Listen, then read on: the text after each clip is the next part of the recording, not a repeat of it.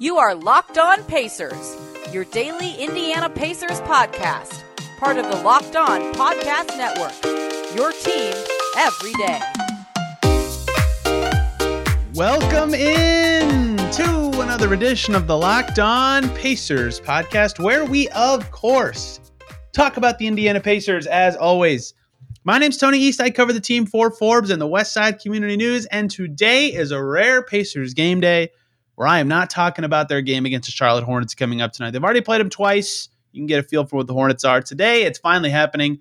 I'm previewing the Pacers trade deadline with my thoughts, my perspectives, my fake targets. No fake trades, just guys I think would make some sense for the Pacers to target. And here's the problem. That list is long because the Pacers are not very good. And they have a lot of directions they could go. That would make a lot of sense. So there's a lot of names to talk about, a lot of stuff at play for the Pacers, and a lot of directions they could go. And that's kind of where I want to start. Before I talk about names specifically, what the Pacers could be thinking, where this could be headed, the Pacers have to set the table. And I'm going to write this article in the next couple days. But the important thing to start with before we talk about the Pacers at the trade deadline is how the Pacers should actually navigate this deadline. How do they determine their direction? Because so far, what we've heard as fans, what we've seen from the team, what we've heard said is they might be headed for a rebuild. But then Herb Simon says, hold on, we might be headed for a retool. But their roster situation says a rebuild's better, and their standing situation says a rebuild is better. But their owner, who has seen retooling work many times, would like to retool. So it's important for the Pacers to pick a direction. I understand Herb Simon getting up there and saying, well, I saw in 2000, Donnie Walsh just turned this team around. He took them from a title team, swapped out some pieces. They were a title team contender just a few years later. Thought the brawl, maybe they win a championship. I saw Kevin Pritchard turn this team from the Paul George era team to the Victor Oladipo era team easy retool, right?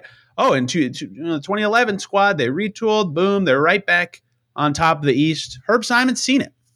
He might want to go that route. The Pacers have to determine a direction. They have to figure out if they want to rebuild or retool. Do they want to get good players and try to be pretty good the rest of this season and good next year? Or do they want to go down this year, get their first top 10 pick since the 1980s, and try to build via some young stuff, some assets, and go that way now that they finally hit on some draft picks with Duarte and Isaiah Jackson? To insert my own opinion, I think going down for the rest of this year makes the most sense for them. Duarte is going to be 25 next year. They're going to probably keep one of their good bigs. Brogdon will still be on the team. Isaiah Jackson will get better. Goga will get better. They'll have their own top whatever pick.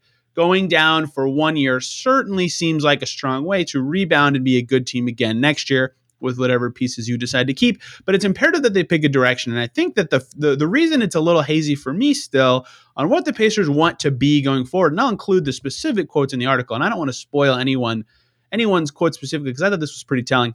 At practice one day earlier in January, I asked Malcolm Brogdon and Caris LeVert at different times the same question: what is the identity of the Indiana Pacers this season? And I got different answers from them beyond their individual answers, which neither of them were terrible. I don't want to roast these guys for saying what they said. They gave me different answers. And I think that is sort of telling about where the Pacers are at right now, is that this team is so unknown and ill-fitting that they don't know what they are. This team is still trying to find its identity, and that is also part of choosing this direction, is picking your identity of your team. Are you going to be, as Kevin Pritchard has said, the hard hat, lunch pail, defensive, knock your teeth out, Nate McMillan Pacers again, but better, obviously. They don't want to be a first-round out every year. Are they going to be a more modern team? That sounds great, but modern teams aren't necessarily good. The Kings try to be modern, and they are bad, right? And no one wants to be the Kings, but just for example, do they want to try to be a more modern team that plays a more spread-out, five-out style and has aggressive switching and has all this stuff and has guys who can fit that way? Do they want to be a young and growing team that has missing puzzle pieces and can figure it out along the way?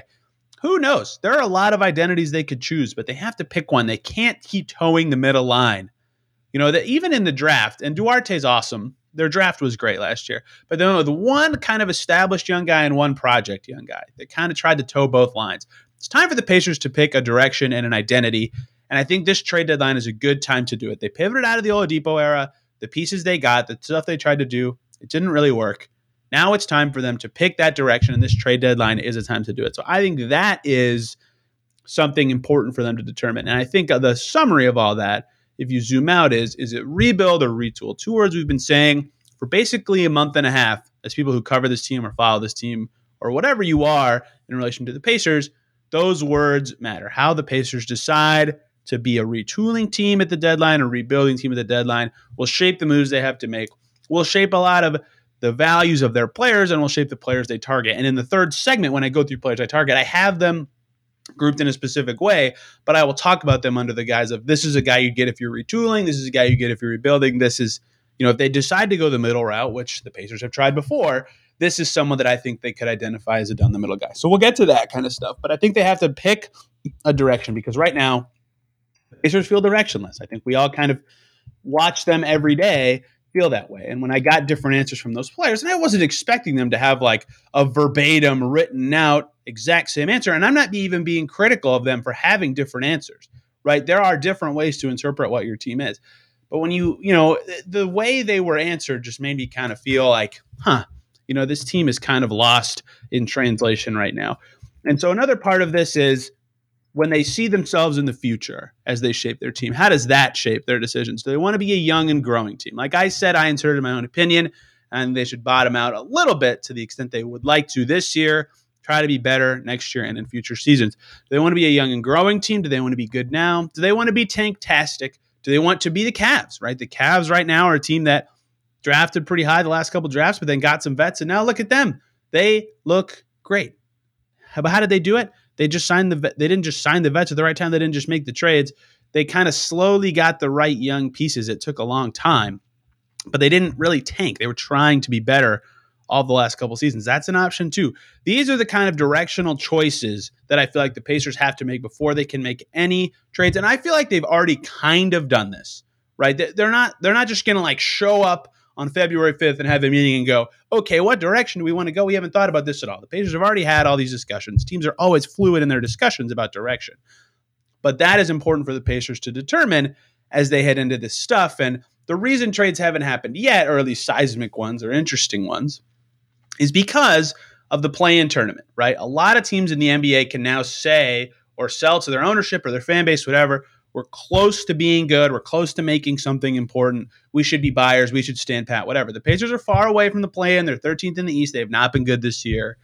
They are far enough out that they have a unique opportunity in a year where there will be a lot of teams that will be buyers to be sellers. And I, again, think it is important that they take advantage of that unique opportunity to go kind of against the grain of other teams in the NBA and in a season where a lot of teams can say, we're a play-in team. We can do it. The Pacers need to make a direction decision. Do we want to try to compete with that too, even though we're pretty far away? Or do we want to say, hold off, we know what we can do now, let's take this opportunity? And they could decide, or they could know, right? And this is where fandom is harder, and analyzing stuff like this is harder, because fans will always go, why didn't they do this? Why didn't they do the Cam Reddish trade? Well, we don't know what other offers the Pacers have for their picks, stuff like that. People can't criticize what the Pacers do without knowing what's available. So another part of this that's tough is, selling might be valuable, but they could know that they have an offer that would be the same in the summer as it would be now. So it doesn't mean necessarily that now's the best time to sell, but it could be more advantageous now when more teams are deciding to be buyers, when in the offseason, when teams more often and more fluidly can change direction. So I think it's important that the Pacers pick a direction now and make it a part of their trade deadline plans. And I'm sure they've already done that, but they have a unique opportunity in my eyes to kind of take a small step backwards that will help them take a large step forwards in the future, maybe even a bigger step back now to take an even larger step forwards in the future. However you want to describe it, there's always risks involved the larger the step back happens to be. But I think that it's important that they pick a direction before they do anything. And now that the scene is set, and my opinion has been shared, because my opinion has to be involved in a lot of this. In fact, when I'm talking about players that I would target, it's basically all my opinion. But factually based, the Pacers have to pick a direction before they do anything. Let's talk about who the Pacers could deal and why, short of saying everybody, they're a 17-31 team, what they could do at this trade deadline. I have a lot typed out here, so let's talk about that. But first, let's talk about the good folks over at Prize Picks, who you've been hearing me talk about for months on Locked On Pacers. And if you haven't signed up yet, you have to. Now is the perfect time, because for a limited time, Prize Picks has an exclusive no-brainer of an offer for all of our listeners. You can get $50 for free if a player in your first Prize Picks entry scores a single point. All you got to do when you sign up is use the promo code NBA. Exclusive offer for Locked On fans. Just got to use the code NBA at Prize Picks. Prize Picks is the best NBA DFS prop game on the market. They offer more NBA props than any other DFS prop operator and offer all the superstar players as well as bench guys who only record a handful of minutes. You can do any prop you can think of, points, assists, rebounds, threes, whatever. You can pick 2 to 5 players. You can end up winning 10 times your entry. And again, you can win $50 if your first entry just scores 1 point. So go try Prize Picks today at prizepicks.com or download the app. That code NBA could get you $50 for free if your first entry scores a single point. Prize Picks is daily fantasy made easy. Thank you, as always, for making Locked On Pacers your first listen every single day. Why not make your second listen any of our other special Locked On team shows to get the read on those teams and maybe where they're headed at the deadline or how they're playing right now. Anthony Davis just returned for the Lakers if you're interested in Locked On Lakers, for example. Let's talk about the Pacers' key players on their team with this deadline coming up. Short of just saying everybody, because this is one of my more scripted shows of the season. I had to type out a lot of thoughts to be able to get through everything I wanted to talk about at the trade deadline without talking for an hour and a half. So who is available for the Pacers? Well, my first note just says everybody, and that's not true. Not everybody is available for the Pacers, but short of everybody, the Pacers are 17-31. They were 34-38 last year. They're just not very good. I've talked about on this show a lot, and if you're zooming in for the first time because you're interested in Pacers trade stuff, this team just doesn't fit very well. They've made a lot of smart, calculated decisions. They have a clean cap sheet. They've made good trades in terms of asset value. They've done some interesting stuff in terms of coaching, hiring that sort of translated their team. But basically, since they traded away Victor Oladipo, who was a strong perimeter defender, good off-court leader, and a varying but effective offensive player at times on this team, they've had an ill-fitting roster that had guys on different timelines. And it's not the right squad right now. So when you're 17-31 and you missed the playoffs last year and you got swept the 2 seasons in the playoffs prior to that, it's time to make some changes. So everybody basically, short of a few guys, would be available, right? Chris Duarte obviously not available in deals for a team in the Pacers situation. Isaiah Jackson most likely not available for a team in the Pacers situation. Most young guys in general would not be, although there is one name I will mention here that is young and could be available, but who is available and what is their worth? I think that is also important to discuss here. The big one and the most obvious one and the name most frequently mentioned in trade talk is Miles Turner. His availability is there for several reasons. The first one, obviously, is that they've tried this 2-center experiment for a while. It kind of works. Rick Carlisle is actually getting the most out of the Miles Turner, Domantas Sabonis lineups than any coach who has tried them together at the same time. But earlier this season, Miles Turner publicly on the record stated he would like a bigger role or to play somewhere where he can have a bigger role. He did not demand a trade. He said he would like more clarity on his role in Indiana, how he can get to be the player he wants to be instead of being a glorified role player. That's all fine. He's allowed to want that stuff. And for a little bit, it looked like he was taking advantage of a little more opportunity. Now, that does not appear to be the case. And now that bigger role is gone, Turner saying he wants a bigger role is not a trade demand, but when he's not actually getting the bigger role, it's as close as you can get to that.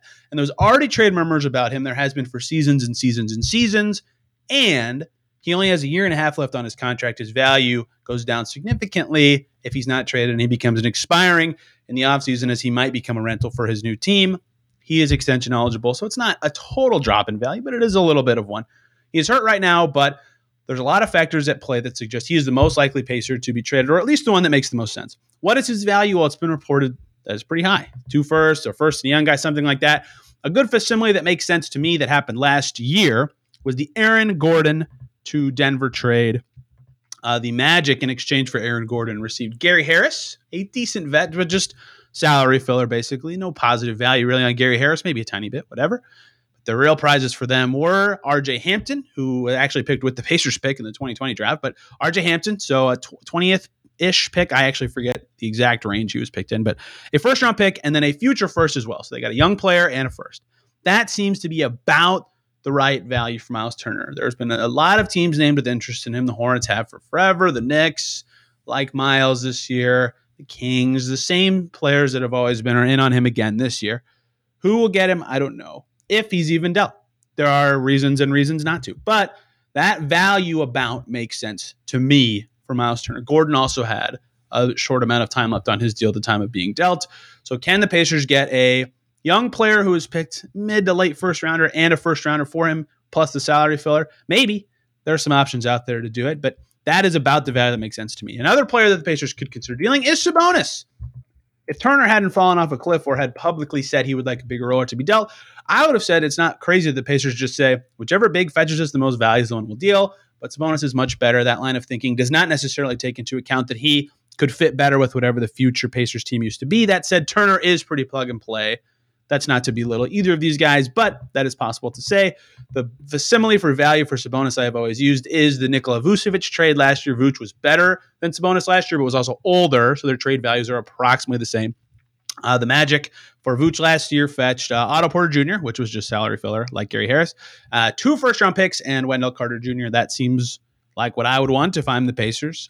Trading Domantas Sabonis, the Wizards have been brought up a little bit more seriously recently, like they have Rui Hachimura and Denny Avdia and other young guys whose names are escaping me, Corey Kispert, and they have some decent salaries in the middle. Like that in theory could make the value happen. You got to like the young guys to do a deal like that, right? Like the Magic obviously liked Wendell Carter. That was the young guy they got there. So who knows what that is, but that's the value I'd be looking for if I was to deal Sabonis as the Pacers, but that is another guy they could consider dealing to split up the big man pairing. And plus behind the 2 bigs that I just named, Goga Bitadze and Isaiah Jackson, they're ready to play, right? So the Pacers have young bigs on their team that they could free up minutes for. Caris LeVert is the third name that's been very often mentioned in trade talks. And some reporting suggests the Pacers are looking for like a first and a young guy for him or 2 firsts for him. That seems very high for the production he provides. That said, I just went on Locked On Cavs and talked about this, although that episode won't be out until Friday. Caris LeVert is hard to evaluate in terms of value for me right now because of his season. He was hurt heading into the season. He's on his 4th coach in like 15 months, going from Kenny Atkinson to Steve Nash to Nate Bjorker and to Rick Carlisle. His first 16 games of the season through December 1st, Caris LeVert averaged 14 points per game, less than 3 assists per game, and shot 40% from the field and 26% from deep. He was recovering from a back injury. He was on his new coach. He wasn't very good. TJ McConnell got hurt on December 1st. Since then, Caris LeVert has been used more as a point guard for the Pacers and has played 17 games, so basically exactly half of his season. In that span, 23 points per game, 5.5 assists per game, shooting 47% from the field, 39% from deep. In the right role, Caris LeVert can provide almost that much value where he's returning a good pick or a young guy, maybe even both, to the right team that needs him. The Cavs, obviously, the reason I went on Locked On Cavs have been interested in him. Other teams have as well. The Pelicans, for example, have been reportedly a team interested in Caris LeVert. Last year, Evan Fournier got dealt. The Magic, I keep going back to the Magic. Last year, Evan Fournier got dealt to Boston for 2 pretty good seconds, although one of them is the Grizzlies, which might not turn out to be too good, and a giant trade exception. So TBD on what that full value turns out to be. I think LeVert has a little more value than an expiring Evan Fournier on a bad team. So more than 2 seconds becomes you're worth a first, but how much more than that he is worth, I don't really know at this point in time. He's been a very up and down player. He's still very talented, though. So I think LeVert is probably worth a first. I think the Cavs seem like a good fit in just terms of like Ricky Rubio's salary and a pick and a second or something. But that's just me making up the values that make sense for LeVert. He's a little harder to come up with a facsimile with.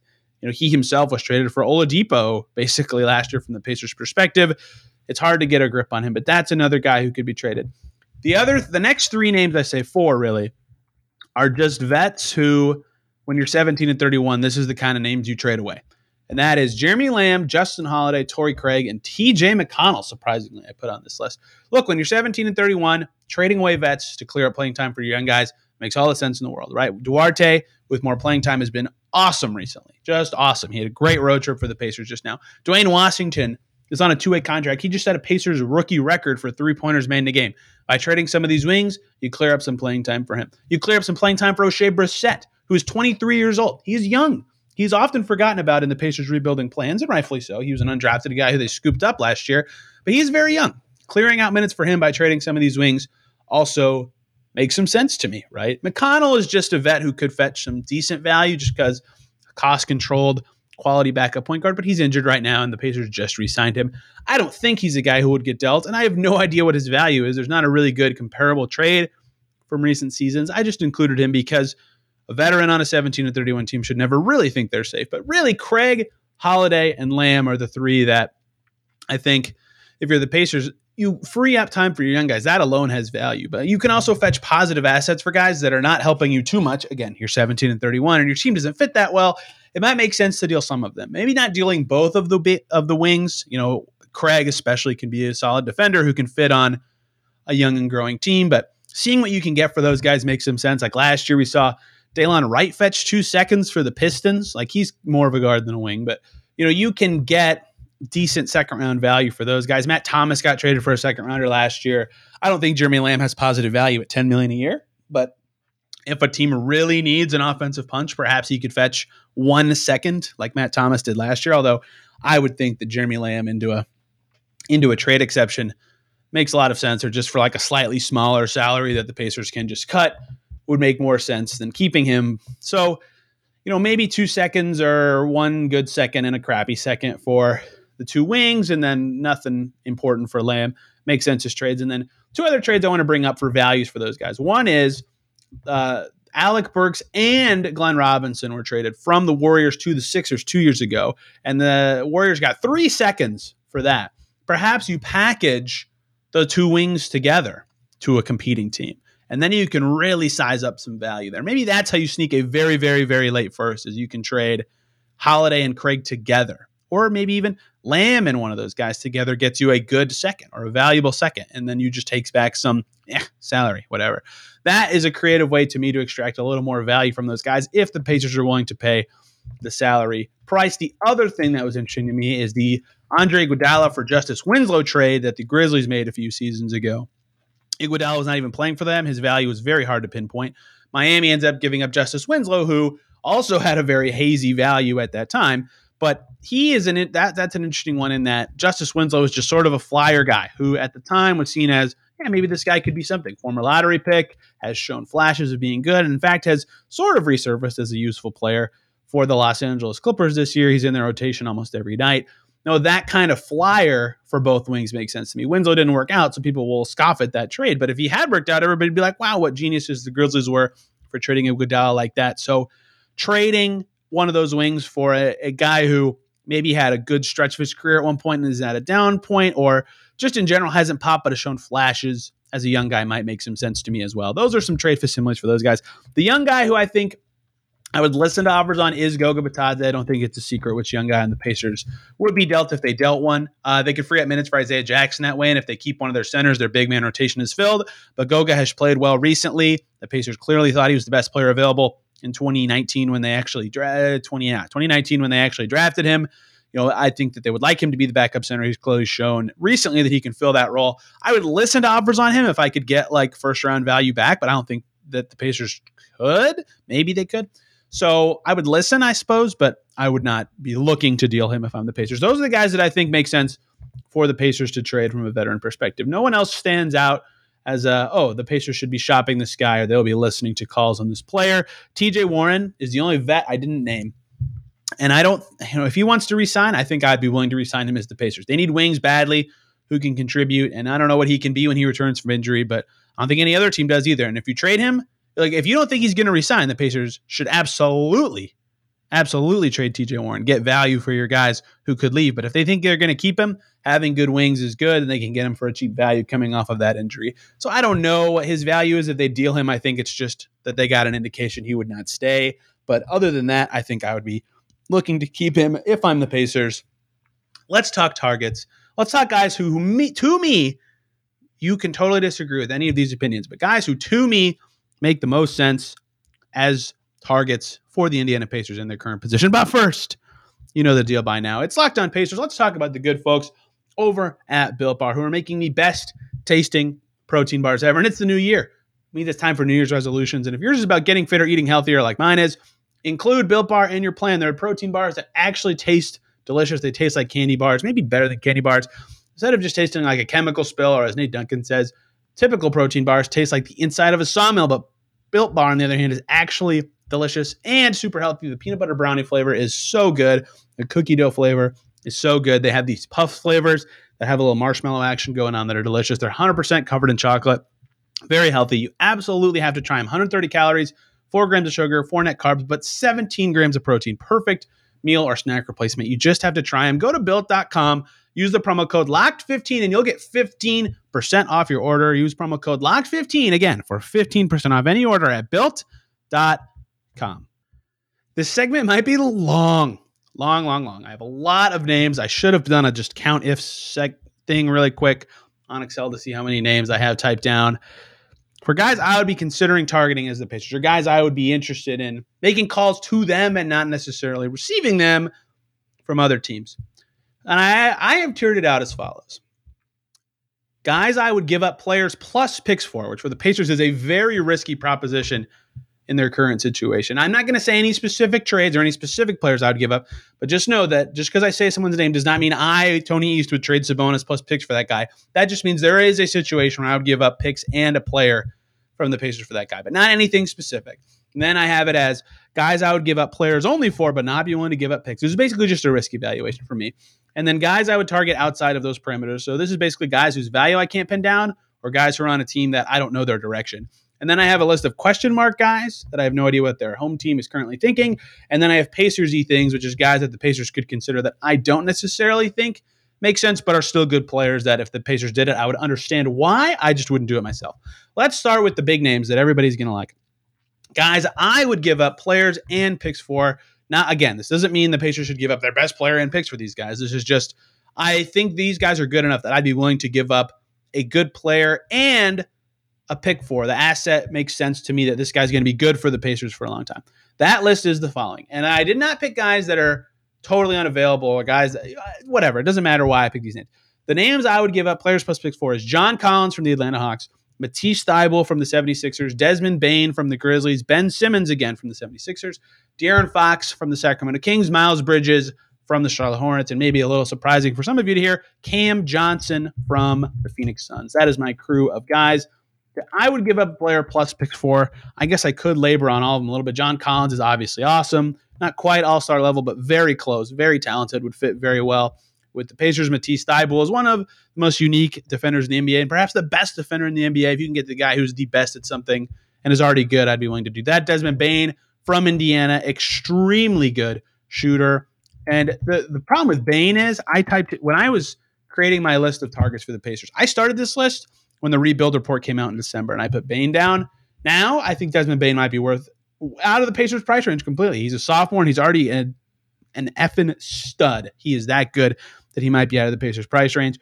Ben Simmons, look, I understand people being polarized about where he is. I'm of the opinion that he is very good, and any team would be lucky to have him. Does he fit the way the Pacers play? Not really, but I know he's a proven talented commodity, and I'd be willing to give up stuff for him. De'Aaron Fox, same thing. Yes, his value is up and down, and he's not been as good for the Kings this year, but should the Pacers be able to acquire him, I think he would help them or be able to play a little more of the Rick Carlisle style. Miles Bridges, I love. I mean, he's obviously grown into quite the player this year. Can defend, high flyer, pretty good shooter, developing in that area. Restricted free agency might make his price a little scary, but I think he'd be a good fit on the Pacers. And Cam Johnson, I just absolutely love for Phoenix. There's no way the Suns would trade him, I think, but he, like Bane, is a knockdown shooter, really good offensive threat that if somehow he became available or the Suns decide to make a big upgrade, I don't think the Suns would necessarily. This is the problem with this. This is just guys I would target. I'm not saying that the Suns would trade Cam Johnson for any Pacers player, but if in any sort of three-team scenario the Pacers can land their hands on Cam Johnson, yeah, I'd give up stuff for him. That'd be a guy I would target. Next tier, guys I would give up players only for. These are guys that I think are good, but maybe not 100% sold on them being great, or they have some downside risk that makes them not worth picks and a quality player. And some of these guys might seem a little more off the wall than others, but let's do it. Number one, Obi Toppin from New York. Kind of buried in their rotation. I think he should be playing every game for them. I think he's talented and good. Number two is Josh Hart, who the Pacers just played the Pelicans. I think he solves a lot of their rebounding issue skills on perimeter players, just a smart and talented player. I don't need to labor too much on why these guys are good. I think that is a little too much content for this segment. But the next guys I want to talk about in both, and that is Bojan Bogdanovic and Joe Ingles. And if you're listening, you might be thinking, why the hell would the Pacers target those guys? They don't need old wings. What's the point of that? Well, and I'll get to a few other guys like this later, but the Pacers wing situation is just bad, right? It's just crap. And TJ Warren could return and save it, and it's not crap. Justin Holiday and Torrey Craig are fine NBA players. Brissett's kind of nice. Duarte, maybe he's a wing. He's good. Whatever. Their wing situation just isn't that good. You can never have too many good wings in the NBA. And if the Jazz really are selling off these vet wings who you could use to kind of plug and play on your current team and be good and then trade them in the future, or just know how your team plays with a value wing like that, I think is a lot of really good data points for the Pacers, and they're just good, having good players to grow. I think even building teams need a vet or two to be a sage voice and a good player that, like, when your young team's actually clicking, they can fit in with that group. I think every young team needs vets like that. That's why Kelly Olynyk is on the Pistons. That's why Daniel Tice is on the Rockets, right? Gary Harris was traded for, but he's on the Magic, and similar. Terrence Ross is on the Magic, right? Every team needs guys like that, and the Pacers, I think, getting wings, and especially if the Jazz are willing to move on from those guys, which it sounds like from reporting that they are, that would make a lot of sense to me for the Pacers to get those guys without giving up any picks. Christian Wood is one that I, at the right price, would be willing to get from the Rockets. His fit there is weird. He's had some weird off-court stuff with them. He's obviously very good, though. I'd be willing to roll the dice on what he could be on a new franchise, knowing full well that it's very risky. He would be up a tier if he didn't have some off-court issues with his prior stops. Colin Sexton is another weird one. He is obviously awesome and will make a ton of money on his next contract. The Pacers are willing to pay it, though, and the Cavs are looking to move on or find a way to be cheaper temporarily before they have to be an expensive team. That could be a way for the Pacers to get a talented youngster on their team. Immanuel Quickley, another Nick. Man, do I love Immanuel Quickley. I think he is awesome. I'm close to moving him up to the picks tier. I think he's that good, and the Pacers getting a dynamic guy like that would be wonderful. He's very inefficient on offense as of right now, but he just clearly shows the flashes to me of a guy who will be a good shooter one day and can really move on the floor to be good. Wow, I have so many names to still say. Another guy I almost moved up a tier is PJ Washington. Just such a versatile defender. Could be a good playoff defender and has some nice offensive skills. Over 40% shooter from three. In fact, he'd be a guy that I'd consider. I should have moved him up to the I'd include picks in it tier. He's really good. And I think PJ Washington, if the Pacers and Hornets, to connect a real reporting dot, the Pacers and Hornets with Turner, if the Pacers can get PJ Washington for Turner, I don't think they can get Bridges, but if they can get PJ Washington for Turner, I think the Pacers should really consider that. Speaking of good defenders, Jayshawn Tate, I don't know why the Rockets would trade him, but he's a guy that makes sense as a target to me. He's young. He's very talented. He's 26. He's not young, but he's kind of young. He's really talented. He would fit a Pacers need for wing defense. Some interesting, lacking offensive skills, but a clearly good player, but they probably can't get him. Same exact situation, except a little younger. Herb Jones from the Pelicans, who the Pacers just played on Monday. Very talented defender, very raw offensive game, but I just love his defense. And really good wing defenders, I have a lot of them kind of listed in general, or guys who could be good wing defenders. I think that kind of mold would fit really well with Duarte and Isaiah Jackson, the two young guys who are clearly a part of the Pacers' young core. So getting guys like that makes a lot of sense to me, and that's why so many of them are on my Pacers target list. Two more from the most recent NBA draft, Moses Moody with Golden State, who they might be willing to part with as they make upgrades to be a potential championship contender. They're top three in the West. And Quentin Grimes on the Knicks. They picked him 25th. I love his game as a point guard. I don't know how the Pacers would fit another point guard on their team, but he's talented. The Knicks might be looking for upgrades. He's another one I'd be looking at. That's a lot of names, but I'm going to keep that list. I almost just deleted it in my Excel sheet, so I know that's group. And then the outside of those parameters group is just like, I don't know what their team thinks of them. One of these guys I'd probably be willing to give up solid stuff for. But Nick Claxton, Bruce Brown, and Darius Baisley are three guys that I think have shown, at least at times in their career, that they can be versatile or skilled or just play a unique role in the NBA that their teams might be looking to upgrade from or move on from. For Nick Claxton, it could be to upgrade stuff for the Nets. For Bruce Brown, it could be to cut salaries for the Nets. Bruce Brown is of that wing mold that I think could make sense for the Pacers. Bruce Brown starts often for Brooklyn. I don't think they'd be willing to deal him, but if they were looking to get cheaper, man, oh man, would that be a fun idea for the Pacers. And then Baisley, I don't know why the Thunder of all teams would all of a sudden be looking to trade away their young pieces. And his offensive game, very raw and weak, but his athletic, you can never have too many young athletic wings. If the Pacers could swing that, I think that'd be wonderful. The last one in this group is Jared Vanderbilt. I think he definitely, value-wise, should be up a tier. I just don't know how the Timberwolves value him. I mean, he is an awesome defender, an awesome play finisher. If the Pacers could get him, he would fit extremely well with their team. So that is the last tier of guys I would target outside of those parameters. Can they get creative in a way that it's just picks or it's just one of their low-value players and an interesting pick? Like, it doesn't take the stuff that is on the market for the Pacers to get some of those guys. And then here are the other names that I have in a category currently on my list called a bunch of question marks. I don't know what the deal is with them. Patrick Williams from the Bulls, 4th overall pick in the 2021 draft. Draft classes are so hard to keep up. A 2020 draft, He's hurt for the Bulls. His name's been floated as like a guy they might trade for Jeremy Grant. I don't know how the Bulls and Pacers would link up in a trade, but maybe in a 3-team deal, the Pacers could swing him. I don't know. If he is truly available, that is the kind of stuff the Pacers should be all over. Former top 5 picks, but I don't know how they get that value. Same with Jonathan Kuminga. Like if the Warriors are trying to make this huge jump to be much better, he's a former lotto pick in the 2021 draft. That would make some sense. But again, the reason these guys are in the question mark category is because I don't see any reason why their team would trade them. But if the Pacers can jump on it, it would make some sense. Devin Vassell with San Antonio is another guy of that category that I don't like. Why would the Spurs trade him? I have no idea, but he's good. And if the Pacers could somehow end up with him, that'd be cool. James Bouknight, I should have perhaps moved into the I would trade players for tier. I don't see why all of a sudden the Hornets would be like, yeah, we love this guy and now we're going to deal him, but they don't play him very much, so perhaps they'd be willing to move on from him for a more immediate contributor as they push for the playoffs. He just got picked 11th overall in the 2021 draft. Very talented offensive player at UConn. That could be one the Pacers push for. Denny Avdia and Rui Hachimura with the Wizards. What are they doing? Are they trying to be good? Are they trying to be bad? They're going to have to impress Bradley Beal at some point. If they're trying to be good now, perhaps those two guys could be targets from the Wizards, although I have no idea what direction they're heading. Deuce McBride with the Knicks. I absolutely love him. He'd be an interesting target. Bones Highland with the Nuggets, another one that, why would the Nuggets deal him? I have no idea. He's young and he's good, but they are also trying to be awesome this year, and he is maybe their best ticket to doing so. There's a lot of these names on the question mark list.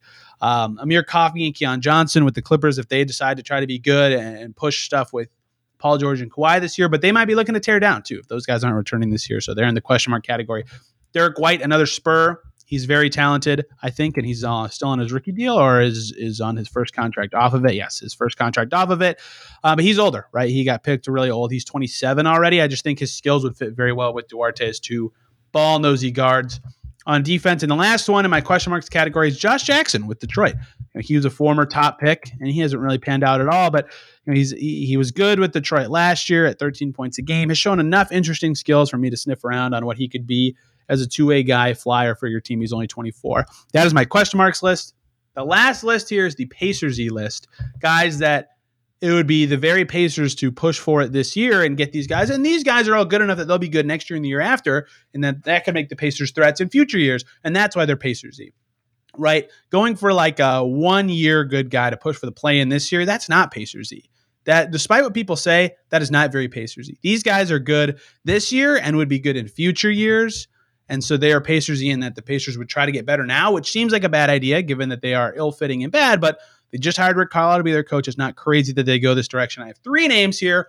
One of them does not belong, and that's Jalen Brunson. He should maybe be somewhere else, but Jalen Brunson would be an upgrade at a lot of positions for the Pacers, and the Mavs are reportedly in on Miles Turner. I don't know what kind of deal that would look like, but the very Pacers you would be to get Jalen Brunson and really push this year. And Carlisle had Brunson on his team last year, which is why I moved him to this category. But I suppose Brunson should be more in the player trades category. The two really Pacers-y names to me here are Gordon Hayward and Pascal Siakam. I don't know if the Raptors would be looking to move Siakam. I don't know if the Hornets would be willing to move Hayward, but it would be very Pacers-y to those guys are under contract for a few more seasons. They're really good now. They play a position that is valuable and not really necessarily on the Pacers team. That seems like something the Pacers would do right now to try to continue to be good in the, let's just pretend it's Turner and a wing salary and a pick or something for Hayward or Siakam. It would take more to get Siakam. Siakam was second team All-NBA a few years ago.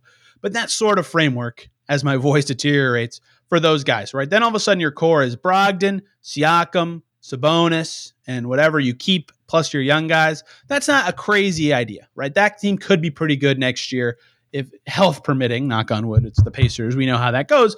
That also could maybe bring Warren back. All of a sudden they've got, Duarte, Jackson, Goga's your backup big. You've got a little bit of a youth pipeline there. O'Shea, Brissett would still maybe be on your team in that case, depending on how many picks you give up, plus a starting lineup that features 2 or 3 all-star caliber players. That seems like a Pacers-y kind of thing because they could roll that dice for 2 or 3 seasons and continue to push their chips in on the core that they've started to build.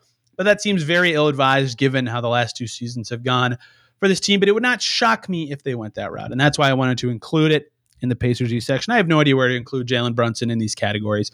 So I put him in this one. Maybe I missed someone here. Maybe some other star adjacent. Stars getting traded is not really a thing that happens. Last year was the outlier with the Harden stuff happening. Last year was definitely the outlier. Stars don't get traded that much. It's a very rare thing. But star adjacent are good players I don't know that many will become available this season. So it's tough to see the very many guys who fit that category that I just described of Pacers E, where they could really push and get someone like that this year. If you think I missed someone, yell at me on Twitter at TEastNBA if you made it this far. Thank you so much. Or at Locked On Pacers, where this podcast will tweet out all of its shows. Thank you guys a ton for listening. Hope you enjoyed and got some thoughts and names in your head that you might be interested in for this Pacers trade deadline. We'll be back tomorrow to talk Pacers Hornets and some other general team topics as the season progresses and the deadline gets even closer. Everybody have a great day, and we will see you tomorrow.